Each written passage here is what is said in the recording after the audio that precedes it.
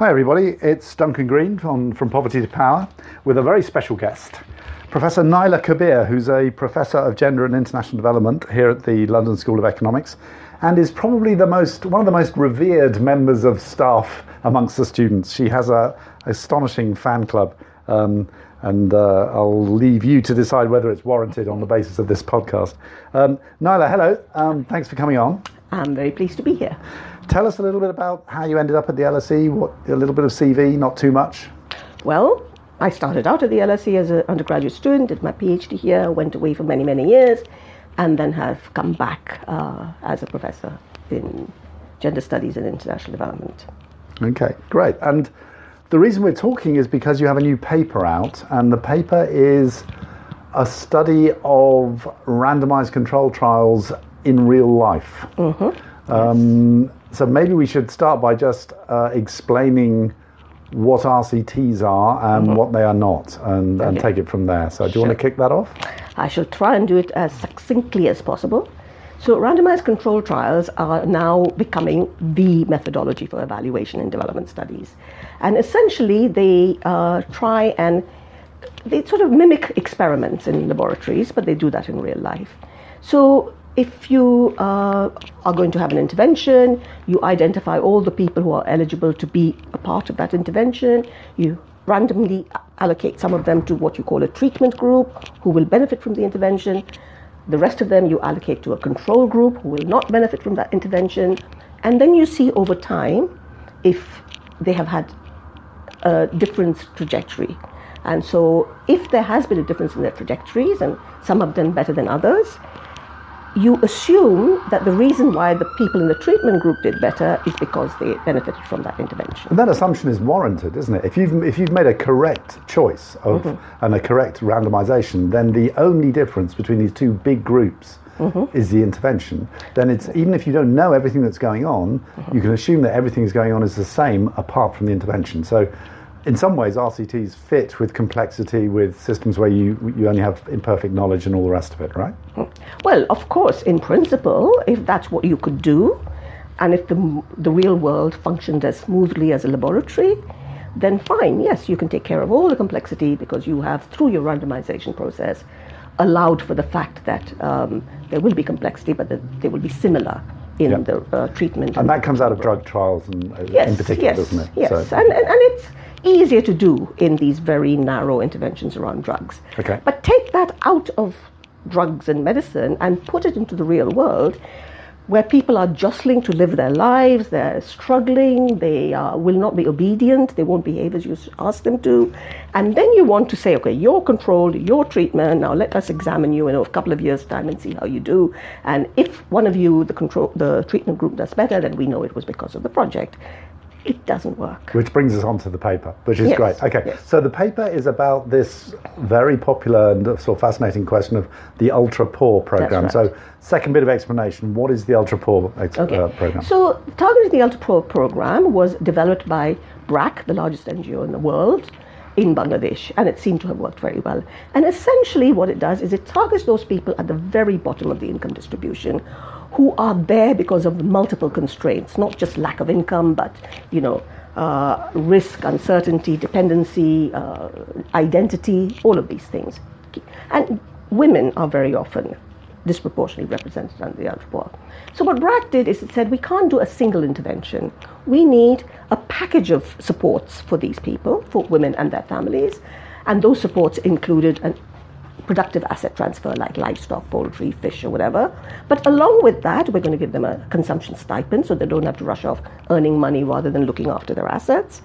We're going to give them training. We're going to encourage them to save. But above all, we are going to provide intensive mentoring.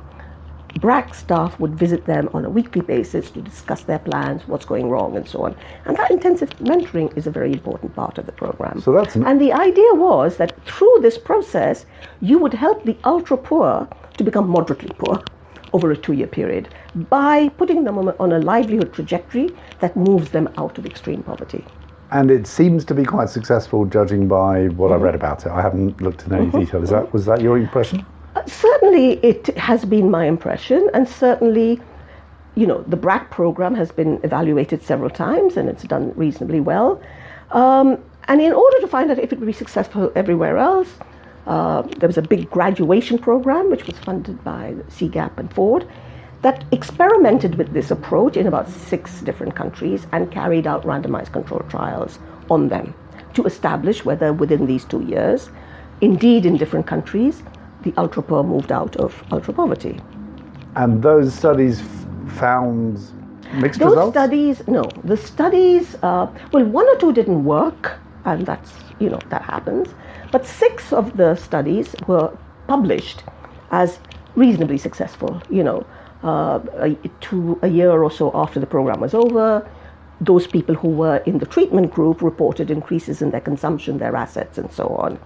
Didn't report such good results for the more intangible impacts like, education, health, or happiness, and so on. But on these economic impacts, these all seem to have done quite well. Okay. Which brings us to your research, which was go and take a deeper look at what's going on in these RCTs and in these ultra-poor programs. Not quite. Our research, which my belief was, ours was a qualitative evaluation. And ideally, the RCT and the qualitative evaluation should have been done together in an integrated way for reasons we can discuss.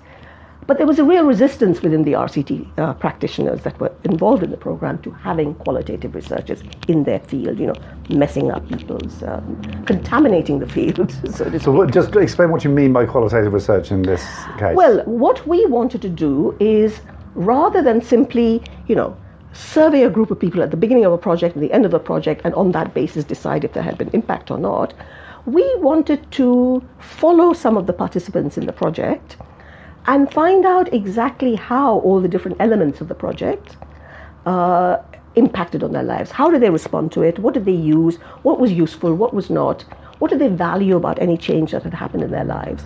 So we visited them every 2 months over a year's period. So we had lengthy interviews with 10 of them who were considered by the project to have been very successful, and 10 of them who had been considered by the project not to have been, made much progress. And was this, what's the connection with the RCT? Were these parts of the RCT process? No, they were not. As I said, the RCT was very resistant to an integration. So we actually, and this is what got interesting, we carried out our qualitative evaluation of a pilot of the TUP, very close in West Bengal, very close to where an RCT was studying a separate pilot. We carried out a qualitative study of a TUP pilot in the Sindh in Pakistan, very close to where an RCT was looking at about 4 of these pilots. So we were side by side, but not talking to each other. And you found different things from the RCTs. Maybe that's where we should get into the findings then. Similar and different. So all of the RCTs, the synthesis of the 6 RCTs, all reported that they'd had positive impacts. They also reported that the better off did much better than the poorer of the very poor, which you would expect. Better off people are obviously at an advantage. But they don't explain why. You expect that to happen, but they don't explain why. In our study, in the West Bengal study, we found that it was the poorest who did better than the somewhat better off. And in Sindh, it was also the better off who did better, as the RCTs had found. But in Sindh, the entire project was a bit of a failure. So unlike the big success stories that we were hearing everywhere, the Sindh pilot that we studied closed down. The majority of the participants we interviewed, both those who were considered fast and those who were not, actually didn't think they had made much progress. So you would count the Sindh pilot as not very successful. So what were some of the factors that determined success or failure? For us, yes. And this is another interesting thing about the RCTs. They don't actually discuss the people who implement the project and how they implement it. So one thing that differentiated our study of the Sindh pilot and our study of the West Bengal pilot is the organizations involved. So the organization that was doing the West Bengal pilot has had long experience working with very poor women. But basically it worked with cash transfers. So now it was experimenting with asset transfers. Because they were quite experienced, they knew how to manage when things went slightly wrong. their staff were very sensitive to what people needed, and they were talked about very lovingly by all the participants. In addition, they added the idea of a self-help group to their pilot. So you had these poorer women would meet in small groups every month and would save together, but they also used that as a platform to discuss, issues of patriarchy, issues of poverty, to create a sense of solidarity amongst these women. And is this allowed in the RCT model? Because the RCT model is quite individualist, isn't it? Well, the RCT model is very individualist. In fact, the West Bengal RCT model excluded anyone who was a part of a group. Okay. Right? So we had very different. But the reason why our pilot, which was organized by Trickle Up, which is an international organization, wanted to have the self-help group component added is because it felt that very, very poor women needed a sense of solidarity. They needed to be able to save in places that they felt that they controlled. And in a self-help group, you decide how much you're going to save, you can borrow from the group, you decide what interest rates and how you pay back. And all of that component, I think, made a huge difference. So this comes back to your original comments about RCTs, in that this is not administering a vaccine. This is not administering a simple treatment. This is a very complex interaction between NGOs in this case and the population. Yes. And so actually how they go about delivering the treatment is a large part of whether the treatment's successful or not. Absolutely. But the RCTs do not allow you, in principle, to deviate from that. Every RCT is supposed to be exactly uniform across the board. So you're not allowed to learn and adapt? No. Because that messes up the completely, the process. How can you compare, things that have been adapted to different contexts? You also found out some stuff to do with religion, which was interesting. Maybe you want to talk about that? Yes. One of the things that happened in the West Bengal RCT, and here is why I think taking cognizance of human agency is very important. You don't have to do that in a laboratory because everything is controlled. But when you go into real life, people, as I say, misbehave, And in West Bengal, the way they misbehaved is that about 35% of the people who were offered assets under the RCT program gave them back, refused to participate. And about 12% were ineligible, so they were dropped. So already you had, instead of this randomized process where you had identical people in the control group and identical people in the treatment group, in the treatment group, 35%, mainly Muslims, a minority in West Bengal, and therefore not particularly trusting of things that come in their way. So a large section, in fact, half of the people in the treatment group did not participate, did not benefit from these transfers. But interestingly, in order to mimic real life, the impacts that were reported by the other half, who were more better off Hindus, that was the impact, but they averaged it across all the people who should have participated as well. So the impacts they reported were a little lower than they might have been, but in reality those impacts were being driven by the better off Hindus who had participated in the program, since half of them, or 35% of them, had not participated at all. Do you get it? So this is people not behaving like lab rats? They're not behaving like lab rats at all. I mean, you would have thought, if I come along to your household and say, here you are, free goats, free this, free that, treatment, mentoring, a consumption stipend for 2 years, why would you refuse that? Well, minorities often behave differently from majorities. And here I want to tell you about an interesting RCT, which was carried out on trust amongst minority Muslims in India, in West Bengal, and minority Hindus in Bangladesh, neighboring. And they found that the lack of trust amongst minorities were exactly the same. The Hindus in Bangladesh, where they are a minority, displayed the same low levels of trust as the Muslims in West Bengal, where they are a minority. So I think the Muslims that were refusing to participate in the pilot of the TUP program were expressing a lack of trust. We didn't have that problem in the qualitative study, but certainly the Muslims were far more distant in a sense, and one sense is because the Muslims, although they're a minority in West Bengal in general, they're a larger minority than anywhere else in India. So they are an important vote bloc, and so the government woos them. And so they're not as deprived as some of the other people who come from tribal groups in the West Bengal context.